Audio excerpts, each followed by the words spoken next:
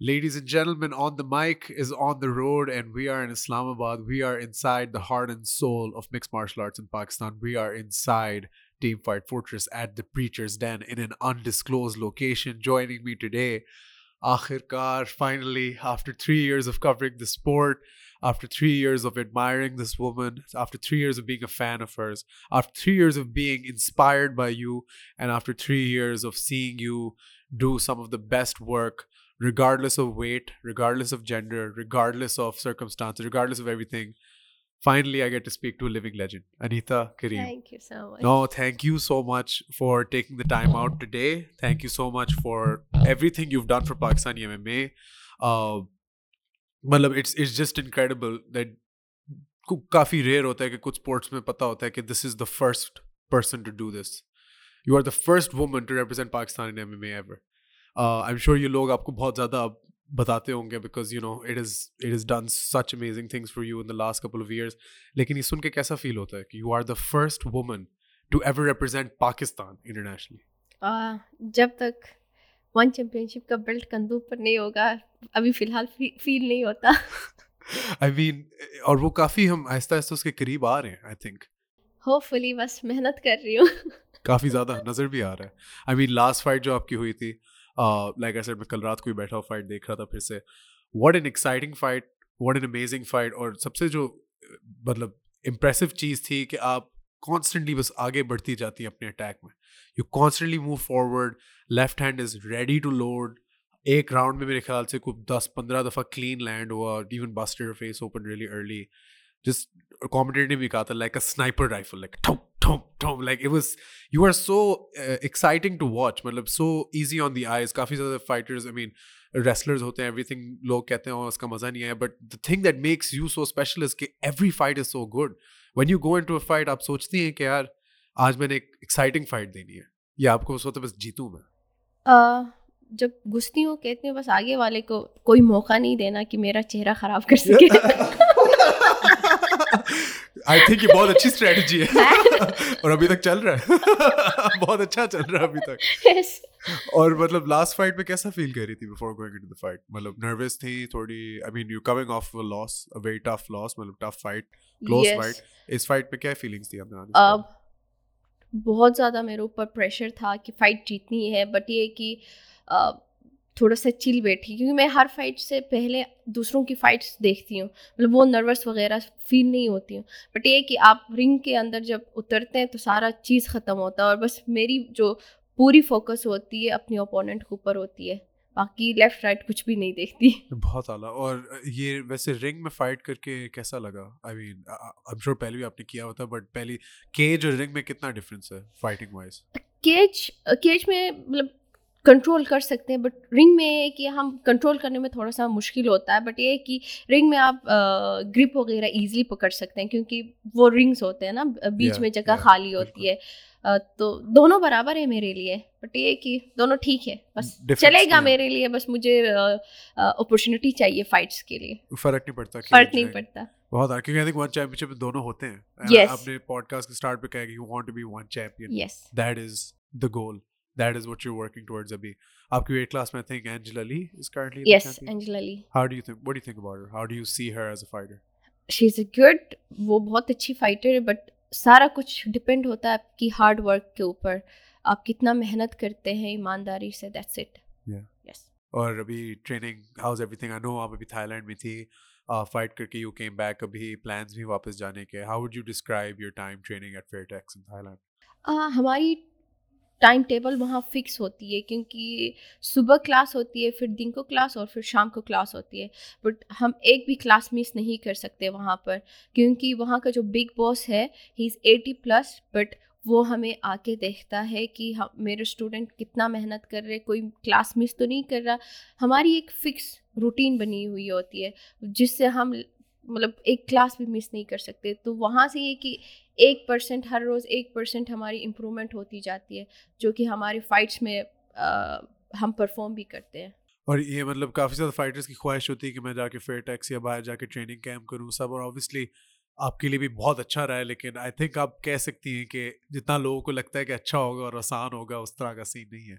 सारे कहते हैं कि बहुत ही खुशकिस्मत हो तुम, बाहर बैठी हो। मैं कहती हूँ इधर आके देखो मेरी हालत क्या होती है, मुझे कपड़ों की तरह निचोड़ते हैं हर क्लास में, आप लोगों को क्या पता। लेकिन आई थिंक उसी रगड़े से फिर एक यस, बट फाइटर आगे बढ़ता है। मतलब लोग कहते हैं कि थाईलैंड में बैठी हुई है, बहुत मजे कर रही होगी, पंच खा रही है चेहरे पे, किक्स ले रही हूँ बॉडी पे, हाँ मजे हैं। दिन में 3 वक्त क्लासें वाले, ये तो स्कूल ही है yes basically. Yes. Like except school में तो चलो आप बैठ के हाथ से लिखते हो पढ़ते हो, यहाँ तो आप लिटरली लाइक ऐसे मुक्के खा रहे हो। हाँ, मुक्के भी खाते हैं, बट ये है कि हमें सिखाया भी जाता है ना उस चीज़ को, फिर जाके हम लोग लिख भी लेते हैं कि आज हमने क्या सीखा। अच्छा, आमबार के किस तरह सीखे हमने, कितने मतलब वेज में हमने सीखा, तो सारी चीज़ें हमें फिर नोट करनी पड़ती है, फिर उसको प्रैक्टिस करना पड़ता है। ये फिजिकली और मेंटली दोनों हमारा मतलब दोनों काम चलते हैं इसमें। And I mean, Anita, 3 training sessions a day at Fairtech sounds like something which is really hard to do, taxing on the body. काफी आपके लिए मुश्किल होता होगा as a human being. So you know what I think you need? You need a wonder recovery product. You need something which is 100% natural and pain reliever for things which help you recover from body aches, spasms, all of that. I'm talking about the beautiful people over at Ostrus with their enhanced ostrich oil who sponsored this podcast. Thank you so much for sponsoring our trip to Islamabad. Ostrus, the enhanced ostrich oil is literally a natural pain reliever, has 0 side effects. It really helps you with anything and everything, physical, workout related or otherwise. Because hashtag farak to padta hai, you best believe that this stuff is honestly like, it's so good. I've used it myself after workout, strength training, all of that. Or I can feel, you know, like after using the enhanced ostrich oil that my body is coming back to where it should be. It is cruelty free, it is eco-friendly, it is perfect for your recovery. So Anita, from the beautiful people at Ostrus, I would like to give you Thank this you so much. enhanced ostrich oil. Thank you so much too. Ostrus, yeah, no, Ostrus. they do try it. Do let us know, let them know as well. वो बहुत For interested थे sure. आपकी feedback में specifically, because they said Anita को आप ये दे रहे हैं तो उनको please कहना हमें बताएं कि how she likes the product. जरूर। They'll send you more, all of that अगर उसके बाद चाहिए हो. Thank you so much. Of course, and Ostrus is supporting MMA in Pakistan. They're supporting conversations about MMA in Pakistan, and they're sponsoring fighters who are MMA fighters in Pakistan as well. So please do check out Ostrus, order their product, tell them On The Mic sent you, and hashtag Save Combat Sports. Keep supporting combat sports. Thank you so much, Ostrus. Do try it, अच्छा है असल में। Yes. कभी ये नहीं सोचा था कि मतलब ऑस्ट्रिच ऑयल से आपको इतना फर्क पड़ेगा, बट मैंने जब यूज किया तो उसके बाद आई वाज लाइक अच्छा ये सीन है, और like you know natural pain relievers और ये चीज़ें बेहतर होती हैं I think than medicine and ये सारी। But what do you normally do for your recovery, अगर इतनी ज़्यादा training session everything, like normally क्या आपका होता है? नॉर्मली हम लोग सेम सप्लीमेंट्स वगैरह यूज़ करते हैं, Right. बाकी कोई पेन किलर वगैरह नहीं, सप्लीमेंट्स को ज़्यादा प्रेफर करते हैं। Something more natural, just Yes, ground something more style. natural, yes. Cool, perfect. Yes, this is perfect for you. Anita, so, you know, like, of course, I'm such a huge fan of yours and a huge fan of your career. Whenever you're fighting, and your reservations with us are completely justified. I'll say that आपका जो गुस्सा है on the mic के साथ completely justified. But I just want to say, जब मैं शुरू कर रहे थे, जब हम initially on the mic हमने काम करना शुरू किया था, तब हमें कोई मुंह नहीं लगाता था। हम लोगों ने तब पहली जो फाइट्स कवर की थी वो वन वॉरियर सीरीज वाली ही थी। Yes. उसमें 3 लोग गए थे पाकिस्तान से, Shahzeb Rind he lost unfortunately, Irfan Ahmed he won, Irfan, yes. and then you won as well. That was one warrior series 10, मुझे अच्छी तरह याद है because I covered it. That was the night where I was like okay, क्योंकि उस वक्त इधर locally भी इतना कुछ हो नहीं रहा था, इवेंट्स वगैरह नहीं हो रहे थे इतने। हमारे बाहर भी फाइटर्स ब्रेव वगैरह में उस वक्त कम्पीट होना उनका बंद हो गया था, क्योंकि ब्रेव भी आहिस्ता आहिस्ता रिकन्सिडर कर रहा था। That was a big win for us. Do you remember one Warrior Series 10? Do you remember that fight? आपको याद है कि वो किस तरह की फाइट थी, क्या इमोशंस थे आपके जाते हुए, और उस वक्त आपकी जिंदगी के क्या हालात थे, मतलब how were things when you first fought at one Warrior Series 10? जो फर्स्ट मेरी वन वॉरियर सीरीज़ की मतलब थी, वहाँ पर मैं और भाईजान एहतिशाम गए हुए थे ना यहाँ से, तो मेरी मतलब ज़िंदगी में फ़र्स्ट टाइम मेरी फ़ाइट हो रही थी, क्योंकि यहाँ पर मेरे मैच्योर फाइट्स नहीं हुए थे। Yes. मैंने यहाँ पर ब्राज़ीलियन जुजुत्सु के इवेंट्स में मैंने पार्टिसिपेट किया था, फिर वहाँ से मुझे ऑफ़र आया था। जब मैं वहाँ गई तो मेरे सामने एक केज था सबसे ऊपर ना, तो मैंने भाईजान एहतिशाम को बोला ये क्या है, मतलब मेरी फ़ाइट इसमें होगी? कहता हाँ इसी में तो है ना तुम्हारी फ़ाइट। मैंने कहा अच्छा तो ये है, बट अनफॉर्चुनेटली एक्सपीरियंस नहीं था कि Yes. मैंने करना क्या है। जब मैंने उसको क्रॉस मारा, फर्स्ट क्रॉस, तो वो बैठ गई नीचे, तो मुझे लगा कि बस रेफरी रोक लेगा उसको, क्योंकि वो थी लाइक वो स्ट्राइकर ही थी। Yes. आई थिंक उसके 13-14 ईयर्स सिर्फ MMA का था ट्रेनिंग का, बट वो बैठ के मुझे लगा बस ख़त्म यहाँ पर, मुझे क्या पता वो उठ गई फिर उसने मुझे RNC लगा लिया। Exactly yes. बिल्कुल। और वो मुझे याद है कि उस फाइट में, और लाइक यू सेड, उससे पहले यहाँ पे आपकी कोई लोकल फाइट्स नहीं हुई थी। नहीं, इसकी वाज देयर अ रीजन, कोई और फाइटर्स थी नहीं, या लड़ना नहीं चाह रही थी, या क्या, what was the issue back then? मुझसे पहले भी फाइट फोर्ट्रेस में ख़वातीन आई फर्स्ट फीमेल फाइटर बनने के लिए, और दूसरे मेरे ख्याल में जिम जहाँ पर है पाकिस्तान में वहाँ पर भी ट्रेनिंग कर रहे थे। बट ये है कि ये टफ फाइट है, मतलब गेम है, आपको पता है कि MMA इजी नहीं है इसको। आपने जितना आप मेहनत करेंगे उतना आगे जाएंगे। बट वहाँ पर यहाँ पर जो ख़वातीन आई उनका मतलब कोई और इशू हुआ, या वो पंच बर्दाश्त नहीं कर सकी। तो जब मैंने स्टार्ट किया यहाँ पर, मेरी सारी ट्रेनिंग लड़कों के साथ होती थी, और यहाँ पर ऐसे कोई फाइट्स भी नहीं होते थे कि मैं उनके साथ लड़ के एक्सपीरियंस लेती।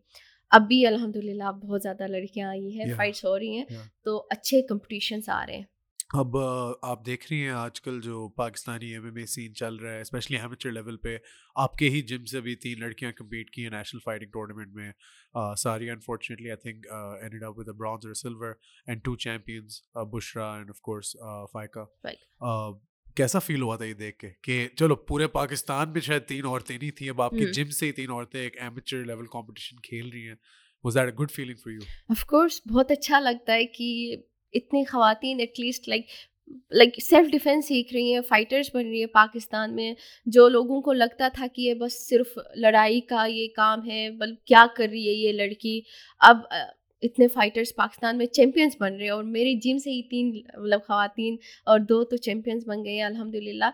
बहुत अच्छा लग रहा है दूसरों के लिए भी और अपने फाइटर्स के लिए भी। और इमान खान के बारे में क्या थॉट्स हैं? I mean she is been all around social media and lot of events में, she is been featured very heavily as well.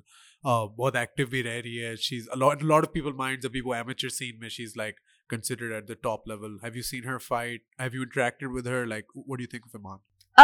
मैं सारे फाइट्स देखती हूँ, जब भी ख़वातीन की फ़ाइट्स होती है, जिस किसी का भी हो पाकिस्तान में, मैं ज़रूर उनकी फ़ाइट देखती हूँ, चाहे मैं एट अ टाइम ना देख सकूँ लेकिन बाद में भी फ़ाइट्स देखती हूँ।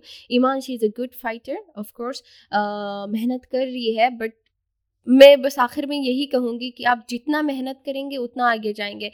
मैं ये नहीं कह सकती कि बस आप टॉप पर जाएंगे, बस सारा कुछ आपने कर लिया। I can not say that thing, क्योंकि मैं खुद अपने आप को कहती हूँ कि यार आप मतलब अभी भी सीखना है, अभी भी सीखना है, अभी भी सीख रही हो, सीखना है तुमने। तो सारा कुछ आपकी मेहनत पर है, जितना आप अपने आप को ऊपर टाइम देंगे, मेहनत करेंगे, उतनी ही आप आगे जा सकेंगे। ऐसे ही है। और अभी जो पाकिस्तानी MMA में चीज़ें होती हैं with regards to say clubs, federations, politics, these kind of things, आप उस तरफ कोई भी तवज्जो देती हैं, आप सिर्फ फाइट से रिलेटेड ज़्यादातर चीज़ें देखती हैं? इसीलिए मुझे थाईलैंड अच्छा लगता है। जो बात है। यस, क्योंकि यहाँ बहुत ज़्यादा पॉलिटिक्स है। अ, मुझे नहीं पता, मतलब आप लेफ़्ट राइट चीज़ें लोगों का, मतलब अपना काम छोड़ के दूसरों के कामों में घुसे रहना, अपना काम से काम रखें ना। बाहर ये है कि हमें मतलब वो क्या कर रहा, मुझे क्या पता क्या कर रहा है, वो अपना काम कर रहा है, मैंने अपना काम करना है, मेरा गोल अलग है, उसका गोल अलग है। बट यहाँ पर एक दूसरे के मतलब मसलों में हम घुसे रहते हैं, जिनकी वजह से हमारी ट्रेनिंग सफ़र होती है और दूसरी चीज़ें सफ़र होती है। तो आई प्रेफर थाईलैंड दिस। नहीं, बिल्कुल सही है। आई थिंक अच्छा है। Yes. I think I would also prefer Thailand for that reason. और इसमें मतलब जब आप शुरू कर रही थी MMA, when you were starting out jujitsu competitions में, ऑब्वियसली यहाँ भी आप ट्रेनिंग कर रही थी, तब भी मुझे याद है कि मैं तब रोग में ट्रेनिंग करता था और मैं जिजित्सु ही करता था।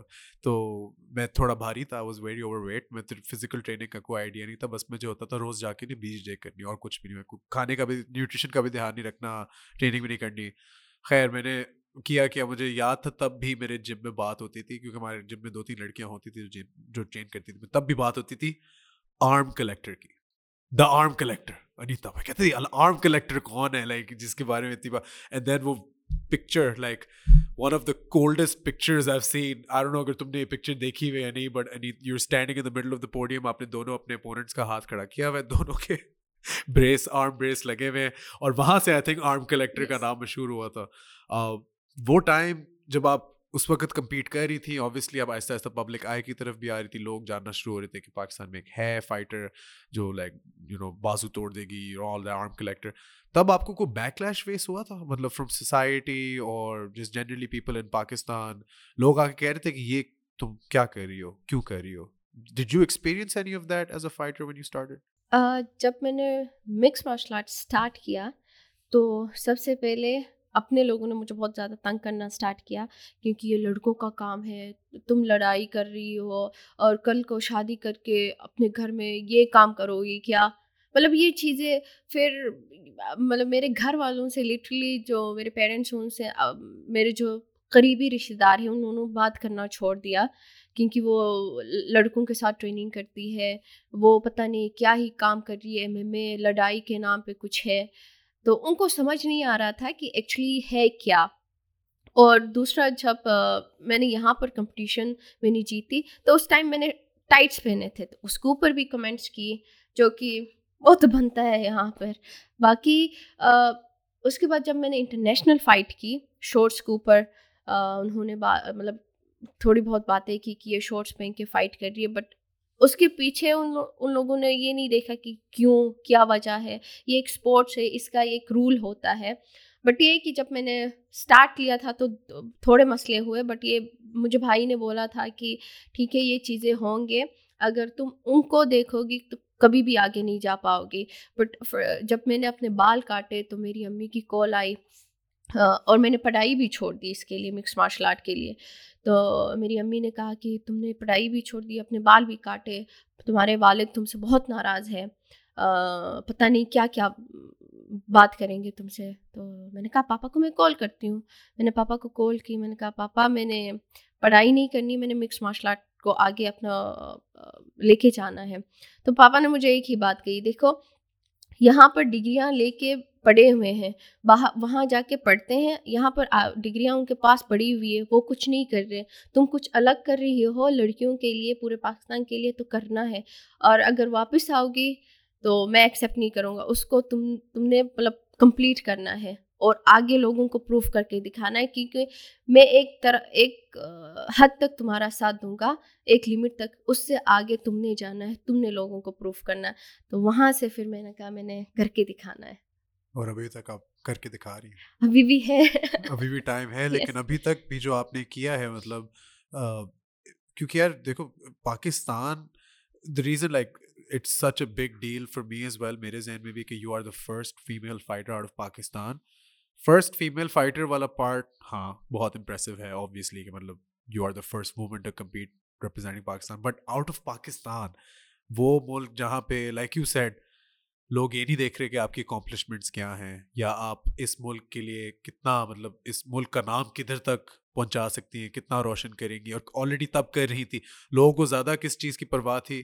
टाइट्स क्यों पहनी है, यस। शॉर्ट्स क्यों पहनी है, ये रैश गार्ड क्यों पहना है, मतलब लड़कों के साथ क्यों ट्रेन हो रहा है, बाल क्यों काटे, मतलब ये चीज़ें, ये बहुत पाकिस्तानी प्रॉब्लम्स हैं। और उनको फेस करते हुए आपने अपने अपोनेंट्स को भी फेस किया, एमएमए एज अ स्पोर्ट को एक्सेप्ट किया, अपनी ट्रेनिंग को रोका नहीं, इतने हाई लेवल पे इतने टफ लोगों के साथ आपने ट्रेनिंग की जो टीएफएफ में होते हैं। Yes. I think that is why you are a legend in my eyes. You not just obviously fighting and everything aside, but इतनी ज़्यादा और चीज़ों का आपने सामना किया जो मोस्ट मेल फाइटर सोच भी नहीं सकते। और फिर मुझे सुनने को मिलता है काफ़ी ज़्यादा मेल फाइट, सारों से नहीं, काफ़ी ज़्यादा मेल फाइटर्स और मेल प्रमोटर्स से, कि वो तो लड़की, उसे स्पॉन्सर मिल जाएगा, वो तो लड़की, उसे तो मीडिया बहुत मुंह लगाएगी। लेकिन वो ये नहीं देखते कि लड़की होने के नाते और क्या क्या चीज़ें हैं जो मतलब एक बंदी को फेस करनी पड़ती है, पार्ट भी। आर यू हैप्पी कि आपने वो चीज़ें सॉर्ट ऑफ बर्दाश्त की, कि अब आगे वाली फाइटर्स को शायद ना करना पड़े? Like yes. Do you feel proud of that? कोशिश तो यही है कि जिस तरह मैंने चीज़ें देखी है, आने वाले जो फाइटर्स हैं उनको ये चीज़ें ना देखनी पड़े, वो मायूस ना हो, और जो अचीव करना चाहते हैं वो उनमें कोई रुकावट ना आए। मैं तो कोशिश कर रही हूँ उनके लिए। और मतलब obviously like you said, you feel really proud now that there's so many female fighters out there. अभी एक्चुअली फाइटिंग अलायंस ने पहला विमेंस ओनली कार्ड कराया yes with all female fights, six amateur MMA fights. वो देख के कैसा लगा कि यार पहले जहाँ पे शायद एक भी आपको MMA फाइट नहीं मिलती थी एज अ वुमन, अब पूरे कार्ड्स बस कार में औरतों से भरे पूरे फीमेल फाइटर. लाइक मेरा आने का प्लान था वहाँ पर, लेकिन थोड़े मसलों की वजह से नहीं आ सकी. सेम. बट ये है कि मैं लाइव देख रही थी, yeah, फाइट्स वगैरह सब कुछ देख yeah. रही थी. बट उनके लिए है कि बस थोड़ा सा और मेहनत करना, थोड़ा और मेहनत करना, क्योंकि बाहर बहुत ज़्यादा कॉम्पिटिशन्स हैं. Yes. मतलब high level competition. High level competitions हैं. अभी आई थिंक हर चीज को टाइम लगेगा. अभी भी जो है फीमेल फाइटर्स उनको भी टाइम लगेगा to get to that level कि वो बाहर जाके कम्पीट कर सके. बट ये कि आगे रिंग में उतरना बहुत बड़ी बात है. और पाकिस्तान में इस तरह से ट्रेनिंग कर रहे, डेली ट्रेनिंग कर रहे और फाइट्स कर रहे, यही सबसे बड़ी चीज़ है पाकिस्तान में. Really Yes. ऑनेस्टली. और उसके अलावा जब मैं टीम फाइट फोर्ट्रेस की बात करूं तो एज एन एंटिटी ऑब्वियसली यहाँ पे हम लोग पिछले कुछ दिनों से हैं.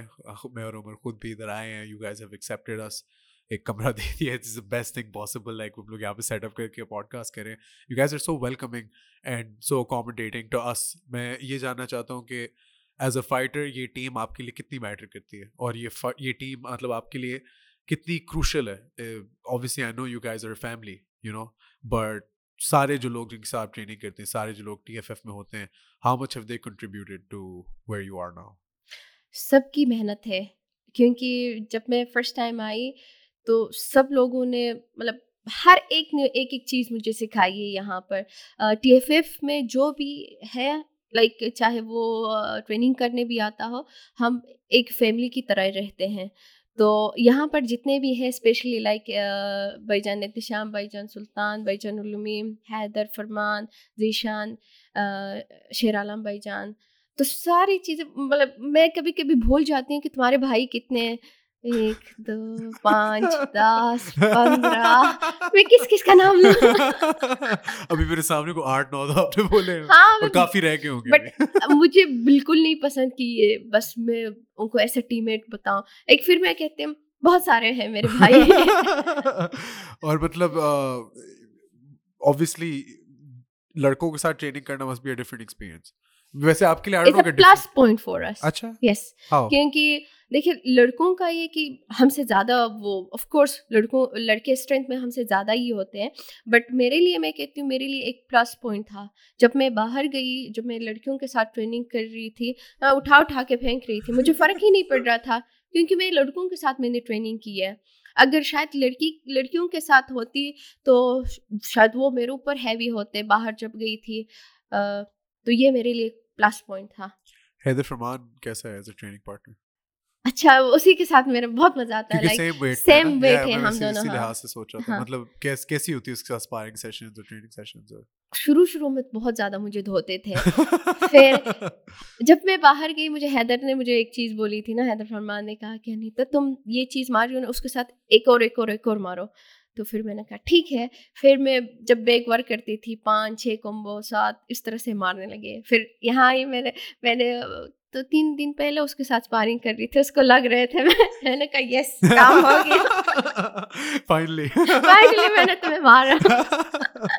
और कोच एहतशाम कैसे हैं एज अ कोच? उनसे भी हम लोग अभी पॉडकास्ट करेंगे सून और बहुत एक्साइटेड हूँ उस पॉडकास्ट के लिए क्योंकि उनका मैं चाहता हूँ मैं दिमाग बस खोलूँ और समझूँ क्या है उसके अंदर. लेकिन what's he like as a coach? कोई नहीं समझ पाएगा. उसका दिमाग बहुत बड़ा है. हाँ. समझ ही नहीं आएगा, क्योंकि आप एक दरवाज़ा खोलेंगे ना, फिर 1000 दरवाजे फिर आपको मिलेंगे.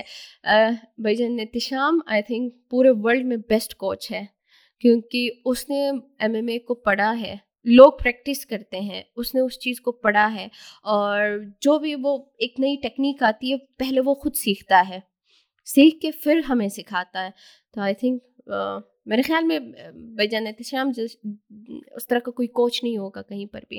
राइट. और पता लगता है क्योंकि वो जिस टाइम पे कोचिंग शुरू कर रहे थे वो टाइम था जिधर ऑलरेडी कोई सच एस्टैब्लिश कोच नहीं था. यस. तो वो एक decision I think I am not sure किस तरह कोच एहतशाम कोचिंग की तरफ आए. वो उनसे हम पूछेंगे क्या स्टोरी थी कि वो फाइटर नहीं बने, वो कोच बने उसकी जगह. लेकिन जब वो बने तो जितना मुझे समझ आता है कि वो चीज़ें जिस तरह आप कह रही पढ़ के खुद सीख के सिखा के कर करके अब जब आप टीम फाइट फोर्ट्रेस की गेम देखते हो, जब ये एमेचर्स के हैं एनएफटी पे, शहाब अली, कतोशी, यस। फायका, बुशरा, इवन कासिम, जो उनकी गेम प्लान था वो इतना एक वेल राउंडेड और कंप्लीट गेम प्लान था कि आपको पता होता है कि strikes are setting up takedowns are setting up strikes, you know. Jujitsu में भी अब you guys are so ahead of the curve as well. ये एक काफ़ी लंबी जर्नी है टीम फाइट फोर्ट्रेस की, मेरे ख्याल से काफ़ी सालों से आप लोग लगे हुए हो। What was the first time, do you remember the year, कौन सा साल था जब आप पहली दफ़ा टीम फाइट फोर्ट्रेस मतलब एंटर की थी? आपने कहा था कि बस मैं ये कर रही हूँ, एमएमए कर रही हूँ, मैंने ट्रेनिंग शुरू करनी है। कौन सा साल था वो, डू यू रिमेंबर? यस, 2017 जनवरी से। वाह। नया साल, नई शुरुआत। मतलब 5-6 साल पहले। यस। और वो किस तरह हुआ था? शुरू में तो मैं ताइक्वांडो करती थी ना ओके, हुंजा में। ओके, तो ये था कि पापा मेरे पीछे नहीं आते थे स्कूल ना, कि मेरी या, बेटी पढ़ती है नहीं पढ़ती। स्कूल के बाद जब मेरा ताइक्वांडो का क्लास होता था तो पीछे से ना छुप छुप के देखता था, क्योंकि वो एज होता है आपका खेलने के, बिल्कुल, दोस्तों के साथ बाहर इधर उधर जाने के ना। बिल्कुल। तो फिर मुझे जाना पड़ता था, तो यूं यूं पीछे देखती थी, वो छुप छुप के मुझे देखता था पापा। फिर कुछ मतलब मसलों की वजह से फिर वो आगे कंटिन्यू नहीं कर सकी। तो ऑब्वियसली बड़ी हो रही थी, तो घर के काम सिखाओ, पढ़ाई पे फोकस करवाओ। बट वहाँ पर मैंने सेकंड ईयर करके जब मैं यहाँ आई, तो मुझे भाईजान सुल्तान ने बोला था कि वहाँ हमारा जिम है, ठीक है तुम यहाँ दिल लगा के पढ़ाई करना जितना पढ़ना है, फिर आगे भी पढ़ना, बट ये है कि वहाँ हमारा अपना जिम है। जब मैं यहाँ आई, जब मैंने जिम गई फाइट फोर्ट्रेस, तो मैंने कहा बस यही चीज़ मैं इसीलिए आई हूँ इधर। लाइक मुझे लगा कि नई ज़िंदगी मिल गई मुझे। वाह। यस। और वो पहले कुछ सेशंस कैसे थे, मतलब आप क्या करती थी उन सेशंस में, और कौन लीड कर रहा था, और वो शुरुआत कैसे हुई थी?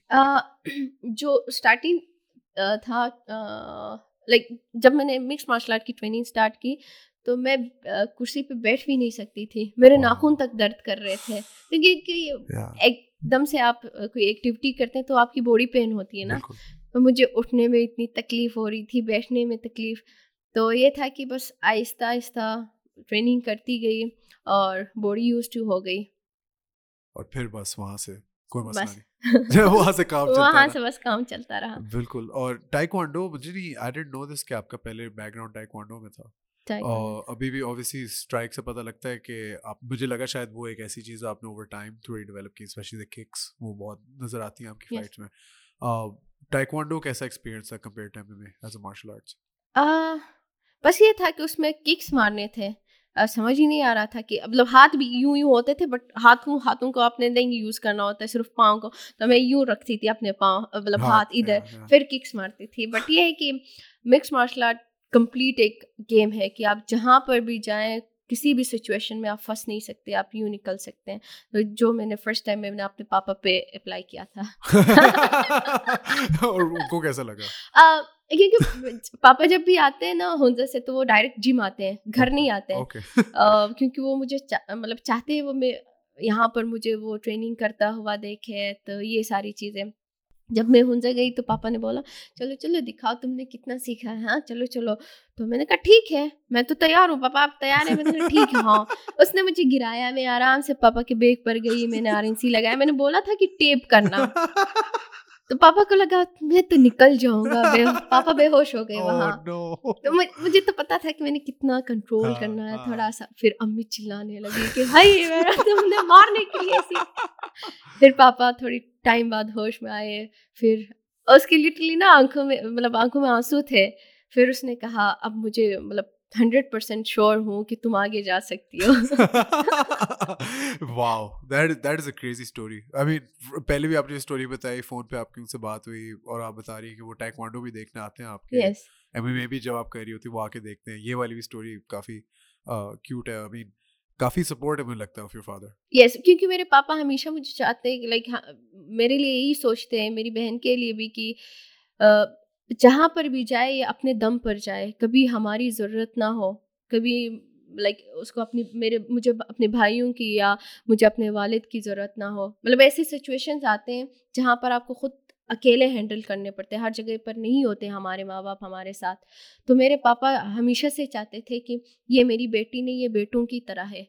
तो उसी तरह मेरी ग्रूमिंग भी हो गई। एमएमए शुरू करने से पहले और एमएमए शुरू करने के बाद आपको अपने अंदर कोई फ़र्क महसूस हुआ, like mentally, in terms of how you live your life, what kind of person you are? क्योंकि ये मैंने देखा है कि कल हम कुतोशी से भी बात कर रहे थे, वो कह रहा था कि मतलब एमएमए से पहले बहुत डिफरेंट सीन था उसका, उसकी मेंटालिटी का, कि वो किस तरह ज़िंदगी के बारे में सोचता था।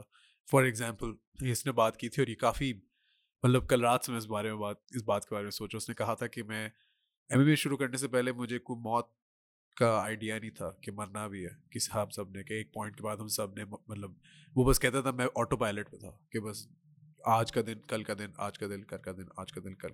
आपके लिए कोई इस तरह का डिफरेंस था एमएमए शुरू करने से पहले, जिस the way you looked at life, approach life?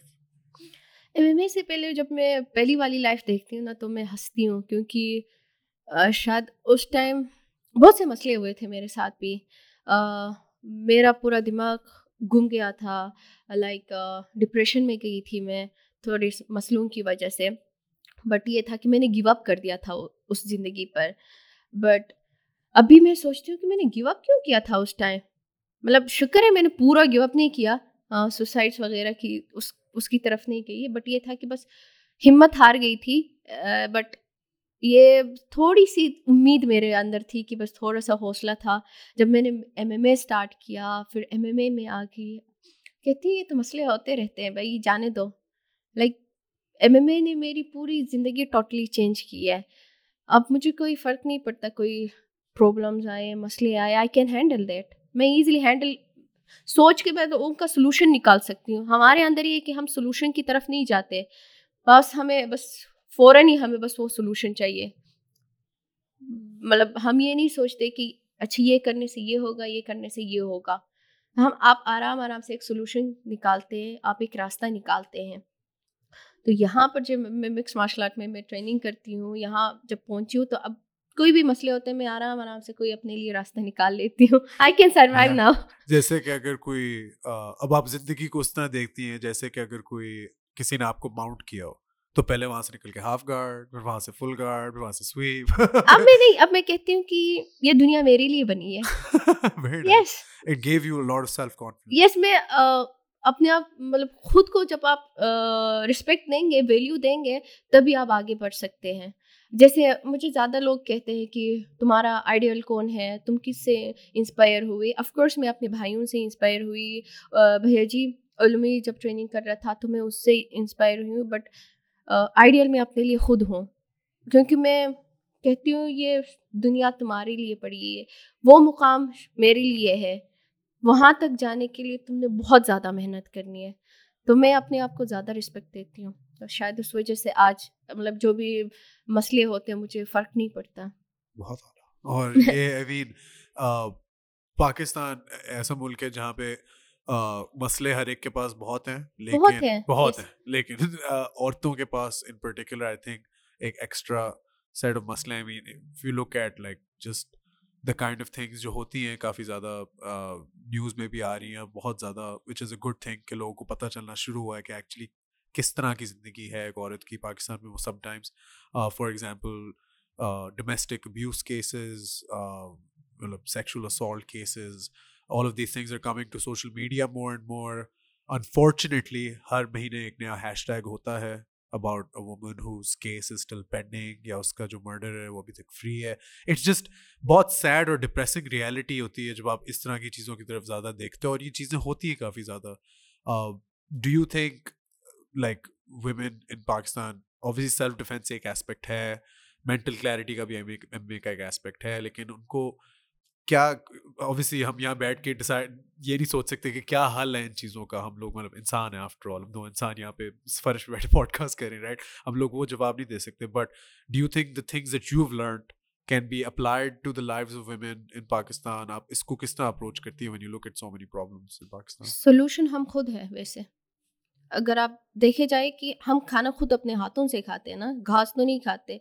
यहाँ पर पाकिस्तान में ये है कि हम मेहनत नहीं कर लाइक अ, वो थोड़ा-सा कि चलो यार एक कदम उठाते हैं हम भी, चलो तुम भी उठाओ एक कदम अपने लिए। वहाँ यहाँ नहीं है, मसला ये है। इवन हम लोग सेल्फ डिफेंस भी करवा रहे थे ना, तो कुछ ऐसी ख़वातीन आती थी जो बस मज़ाक के लिए आ रही हो। राइट। लाइक मुझे मतलब गुस्सा भी आता था, कोई सीखने के लिए भी आ रहे थे, कोई मज़ाक के लिए। तो मुझे वहाँ से आइडिया हुआ कि हम दूसरों को क्यों ब्लेम कर रहे हैं, हम खुद ख़राब हैं।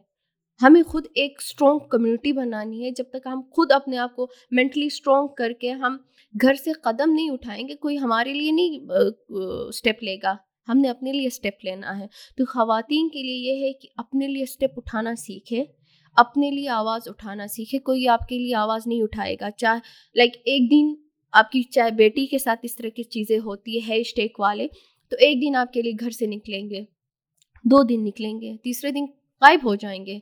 वो नौबत आने से पहले ही आपने अपने लिए स्टेप लेना है।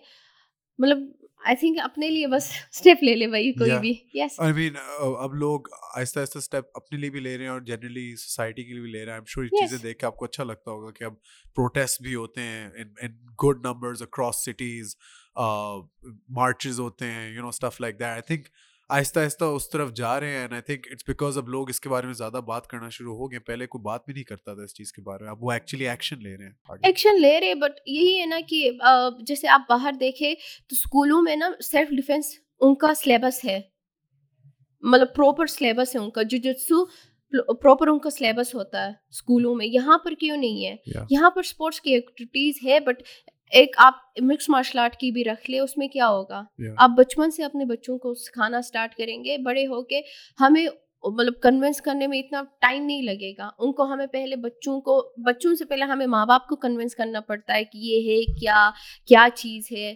तो आप स्कूलों से इसकी मतलब लर्निंग स्टार्ट होगी बच्चों के अंदर, तो आगे सबके लिए आसान है, सबके लिए इजी है। चाहे बिल्कुल। वो हाई स्कूल हो, चाहे वो गवर्नमेंट की स्कूल हो, चाहे कोई भी हो। या आई मीन अब लोग आहिस्ता आहिस्ता इस चीज़ की तरफ आ रहे हैं thanks to people like you and all the fighters जो उस चीज़ को मशहूर कर रहे हैं। वो जिजित्सु और सेल्फ डिफेंस जनरली उस तरफ आ रहे हैं। बट अगेन अगर हम लोग उम्मीदें रखेंगे कि गवर्नमेंट इसको ठीक कर देगी या नहीं, एक्चुअली वो तो मुश्किल है। गवर्नमेंट फिलहाल यही कह रही है ना कि ओलंपिक्स में जाएगा तभी हमारे उसमें बजट में आएगा।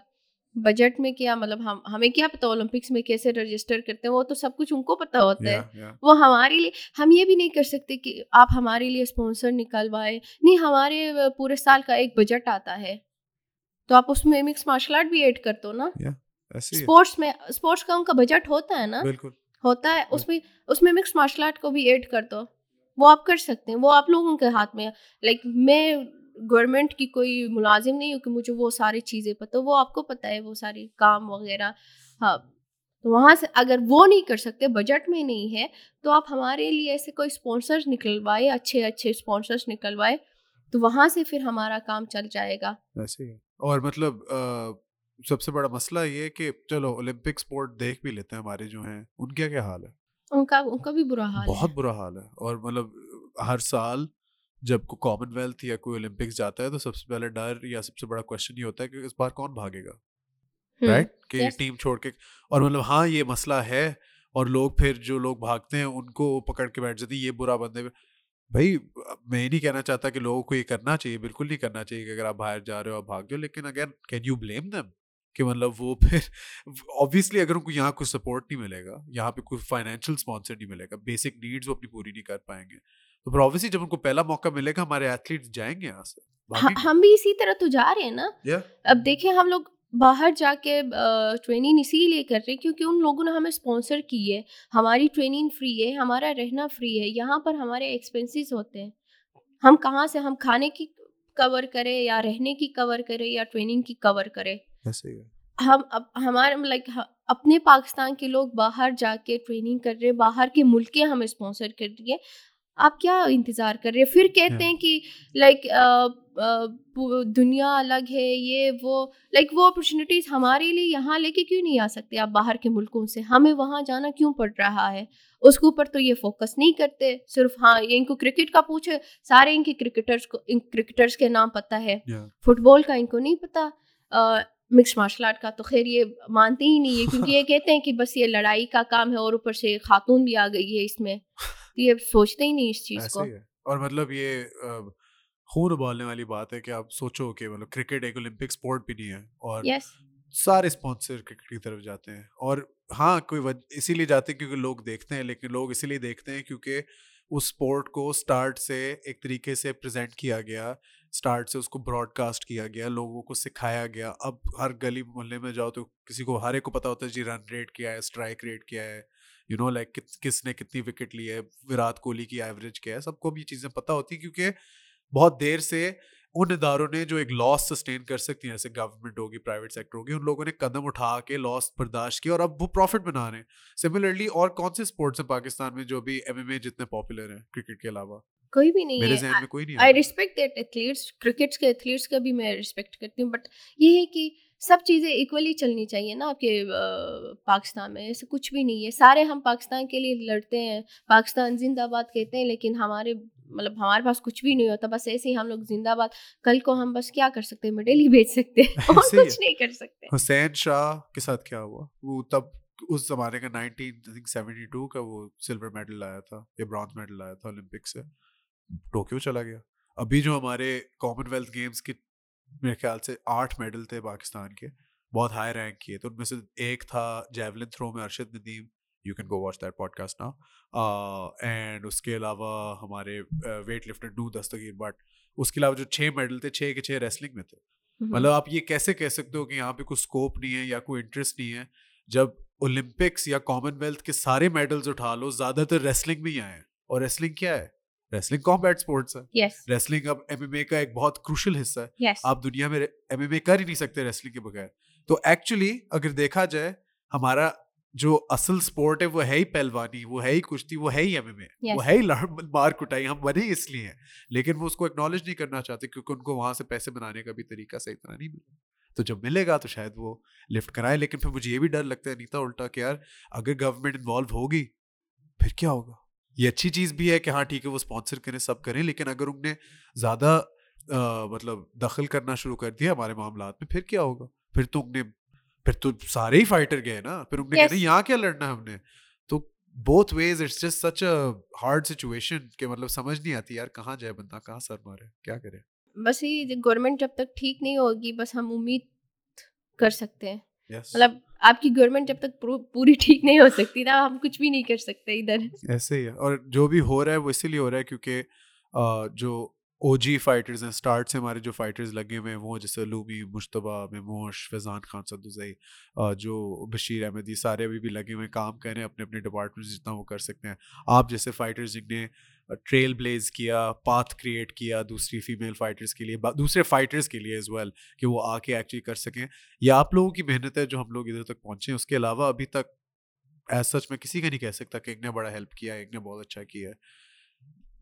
You guys are doing this for us। और ये पूरा सीन मेरे ख्याल से बस एक self driven, self motivated, self sustained kind अपनी ऑफ मदद एंटिटी। आप ऐसे ही है, अपनी ही मेहनत पे चल रही है। लेकिन आई मीन ये अच्छी भी चीज है, बुरी भी बुरी भी चीज चीज़ है, यस ऑफ कोर्स। लेकिन बट बहुत ये है कि हम ये नहीं कह रहे कि गवर्नमेंट पूरी हमारे इस फील्ड को लेके चले। हम ये कह रहे हैं कि आप एक हमारे लिए स्पॉन्सर्स निकलवाए, ताकि देखिए बाहर क्या होता है कि वो जिस गेम में भी हो ना, वो 100% उसके ऊपर फोकस करते हैं। यहाँ पर मसला ये है कि हमने अपने लिए खाने के पैसे भी निकालने हैं, हमने अपने सप्लीमेंट्स के पैसे भी निकालने हैं, रहने के भी पैसे निकालने हैं, ट्रेनिंग के भी पैसे निकालने हैं। तो ये सारी चीज़ें हमारे ऊपर बर्डन होती है, तो मजबूरन हमें फिर आधा काम इधर छोड़ के फिर दूसरे कमाई की तरफ भी जाना पड़ता है। तो हम यही कह रहे हैं कि गवर्नमेंट को कि आप कोई ऐसे स्पॉन्सर्स हमारे लिए, चाहे वो प्राइवेट कंपनीज हो, कुछ भी हो, आपके बजट में भी इसको लेके आए, फिर आप अपने एथलीट्स को स्पॉन्सर करें, फिर उनका रिजल्ट देखें, उनको ट्रेनिंग करने के लिए एक टाइम दें, ताकि वो जो आप उनको मंथली एक पेमेंट देंगे, वो पूरा वो बंदा अपने ऊपर खर्च करेगा और बिना बेफिक्र हो के अपनी पूरी ट्रेनिंग करेगा, फिर देखेगा कि पाकिस्तान कहाँ से कहाँ पहुँच सकता है। एग्जैक्टली। और अभी इस सब के बगैर हम लोग कितना कुछ कर रहे हैं। मतलब अभी इस साल इतने ज़्यादा फाइटर्स पाकिस्तान के इंटरनेशनली लड़े हैं, जिसकी वजह से यहाँ बहुत फ़र्क पड़ता है। Yes. आपकी फ़ाइट की वजह से, आपकी फ़ाइट की वीडियो हर जगह थी फाइट के बाद, ऑन द माइक के अलावा। देखिए हर जगह थी, मतलब it was being shared by everyone. Twitter खोलो, आपकी फ़ाइट चल रही हो, जो आपने 4 पंच कॉम्बिनेशन, उससे मारी थी जब वो पीछे जा रही थी, वो हम्म, वाली वीडियो मैंने हर जगह देखी है। उससे बहुत फर्क पड़ता है, अलूबी की विन से बहुत फर्क पड़ा है, यस मुश्तबा की विन से बहुत फर्क पड़ा यस है, मेमोश की फाइट से even though he didn't win बहुत फर्क पड़ा है। उस्मान वजीर जब भी फाइट करता है लोगों को तो नहीं पता बॉक्सिंग में का क्या फर्क है, ऑटोमेटिकली उससे थोड़ा फायदा मिलता है। तो ये अभी से इस तरह हो रहा है, अब सोचो कि अगर गवर्नमेंट एक्चुअली सपोर्ट करे तो हमारे एथलीट्स कहाँ से कहाँ पहुंच सकते कहाँ से हमारे यहाँ टैलेंट कूट कूट के भरी हुई है। सारे कहते हैं हमारे इधर टैलेंट है, हमारे टैलेंट को आप यूज करो ना, टैलेंट को बाहर इंटरनेशनली उसको परफॉर्म करने के लिए मौका दे दो। हैं। यस बट फिर देखते हैं मतलब कहाँ हम जा सकते हैं एक्चुअली, लेकिन आई थिंक ये वो बातें हैं कि मतलब होपफुली कुछ सालों तक बेहतर होंगी। यस हम इनके बारे होपफुली। में ऑन द माइक पे बात ही कर सकते हैं, आप लोगों का काम है इसको एक्चुअली कुछ करना, सो कीप हाँ हैविंग दिस कॉन्वर्सेशंस। इसीलिए हम कहते हैं हैशटैग सेव कॉम्बैट स्पोर्ट्स, कि जो मसले हैं उनको हम ख़त्म करें, हम आगे बढ़ सकें। बट आपने पहले भी बात की अलूमी भाई की, I mean very good friend of mine as well, what a sweet guy. वो कैसे इन्फ्लुएंस रहे हैं आपकी ज़िंदगी में in terms of just fighting career, otherwise as well, like how good has Illumi of an influence been around you? Like भाई जी मेरे लिए सब कुछ है। लाइक बाहर भी जाऊं, हम लोग आई थिंक 10-11 महीने बाहर थे, तो वहाँ पर मेरा टीममेट भी बना। मेरे मतलब पेरेंट्स की जगह भी ली, मेरे भाइयों की मतलब दोनों भाइयों की जगह ली। तो सारा मेरे लिए एक दोस्त भी है, मेरा बेस्ट फ्रेंड भी है, तो सारी चीज़ें मेरे। और वो एज अ फाइटर आपने उनकी कैसी इम्प्रूवमेंट देखी और कितना खुश थी आप जब उनने ध्रुव को नॉकआउट किया था अभी? मैं तो बहुत खुश थी, क्योंकि मैं और भैया जी जब हाँ अक्सर ये होता है कि हम दोनों एक दूसरे के फाइट्स देखते हैं ना, लुम्पिनी में जब हमारी फाइट होती थी, तो जब मेरी फाइट होती है भैया जी बहुत ज़्यादा नर्वस होते हैं कि मैं नर्वस नहीं होती हूँ, वो नर्वस होते हैं। जब भैया जी की फाइट होती है तो वो नॉर्मल होते हैं, मैं नर्वस होती हूँ, तो हम दोनों ऐसे चलते रहते हैं हमारा। और अच्छा है मतलब ये यस खुद अपनी फाइट में कॉम भी होना चाहिए। जब कोई दोस्त या टीममेट लड़ रहा होता है तब बस आप कहते हो यार शिट। लेकिन मैं भी, मुझे याद है मैं इधर लाहौर में ही था जब वो उसकी एमएफएन वाली फाइट हुई थी। मैं बस कहीं था, काफ़ी लेट था, रात को एक पार्टी पे था, और बस वो फ़ोन पे मैंने खोला हुआ था अलूमी की वो इंस्टाग्राम लाइव स्ट्रीम। और वो जैसी उस मेरी फ्रीज हो गई थी स्ट्रीम, पता नहीं हाँ क्यों। और फिर जैसी वापस आई है, मैंने कहा ओके शुक्र है, देखते हैं। जैसी वो वापस आई है अलूमी ने ओके पकड़ी है पड़म, और साथ ही उसको ये सुला। और मैं कसम से वहां पे बैठा, मैंने अपना फोन फेंका, मैं बस चीख रहा हूँ और लोग देख रहे हैं ये ठीक है, इसको क्या मसला है, मैं भाग रहा हूँ, मैं कह रहा हूँ अलूमी जीत गया है। कुछ लोग कह रहे हैं वो कौन है, मैं कह लानत हो तुम्हारे में, तुम्हें क्यों नहीं पता इस बंदे का। फिर मतलब वो दैट वाज, क्योंकि यार मतलब इंडिया में जाके इंडियन प्रमोशन में इंडियन बेल्ट लाना, यस, वो भी फर्स्ट राउंड में knockout. It's all because of हमारे दो बड़े भाइयों की वजह से, अली सुल्तान और एहतिशाम करीम की वजह से। कोच अली के बारे में पूछना चाहता हूँ, वो कैसे इन्फ्लुएंस है आप पे? वो शा- उसकी जो है ना, लाइक उसने मेरी मेंटल लेवल बहुत ज़्यादा हाई रखी है, क्योंकि हमेशा से वो मुझे वो भी सेम मेरे पापा की तरह मुझे ट्रीट करते थे कि ये लड़की नहीं भाई। जब मैं ट्रेनिंग करती थी, जब मैं स्पार करती थी, तो वो हमेशा बाहर आके खड़े होता था, क्योंकि लड़के जो हमारे फाइटर हैं वो थोड़ा सा हल्का हल्का मेरे ऊपर हाथ मतलब वो पंच मारते थे। वो चीखता था क्योंकि क्या समझ रखा है इसको, तुम लोग जोर से मारो इसको, मतलब सही मारो इसको। तो मतलब उनकी जो जोर जोर के पंचेस मुझे लगे हैं ना, बाहर जाके मुझे दूसरों की लड़कियों के पंचेस लिखते हैं तो मैं कहती हूँ, आह जान दो। जोर से मारो थोड़ा। मैंने वीडियोस भी देखी थी कुछ आपके और कोच अली की ट्रेनिंग करते हुए, और उसमें भी मतलब वो पता नहीं, आई थिंक वो काउंटर्स ट्रेन कर रहे थे आप लोग, पता नहीं क्या, लेकिन उसमें भी मुझे नजर आ रहा था कि कोच अली बिल्कुल भी मतलब लिहाज नहीं करते, लिहाज नहीं करते वो भी। यस करना भी नहीं चाहिए। यस और वो शायद हाँ, तीनों भाइयों का मेरी जिंदगी में बहुत बड़ा वो है। अमेजिंग यार, I mean what an incredible story yours is. और आज मतलब आप से सुन के मुझे ये बहुत अच्छा लगा कि लाइक आज हमें पता लगा कि आप शुरू किस तरह हुई, तो मसले क्या फेस किए, कौन वो लोग साथ थे आपके। हमने ये भी बात की ऑब्वियसली आपके इनिशियल पाकिस्तान में जो करियर था, बाहर जाके आपने फाइट्स की, ऑल ऑफ दैट।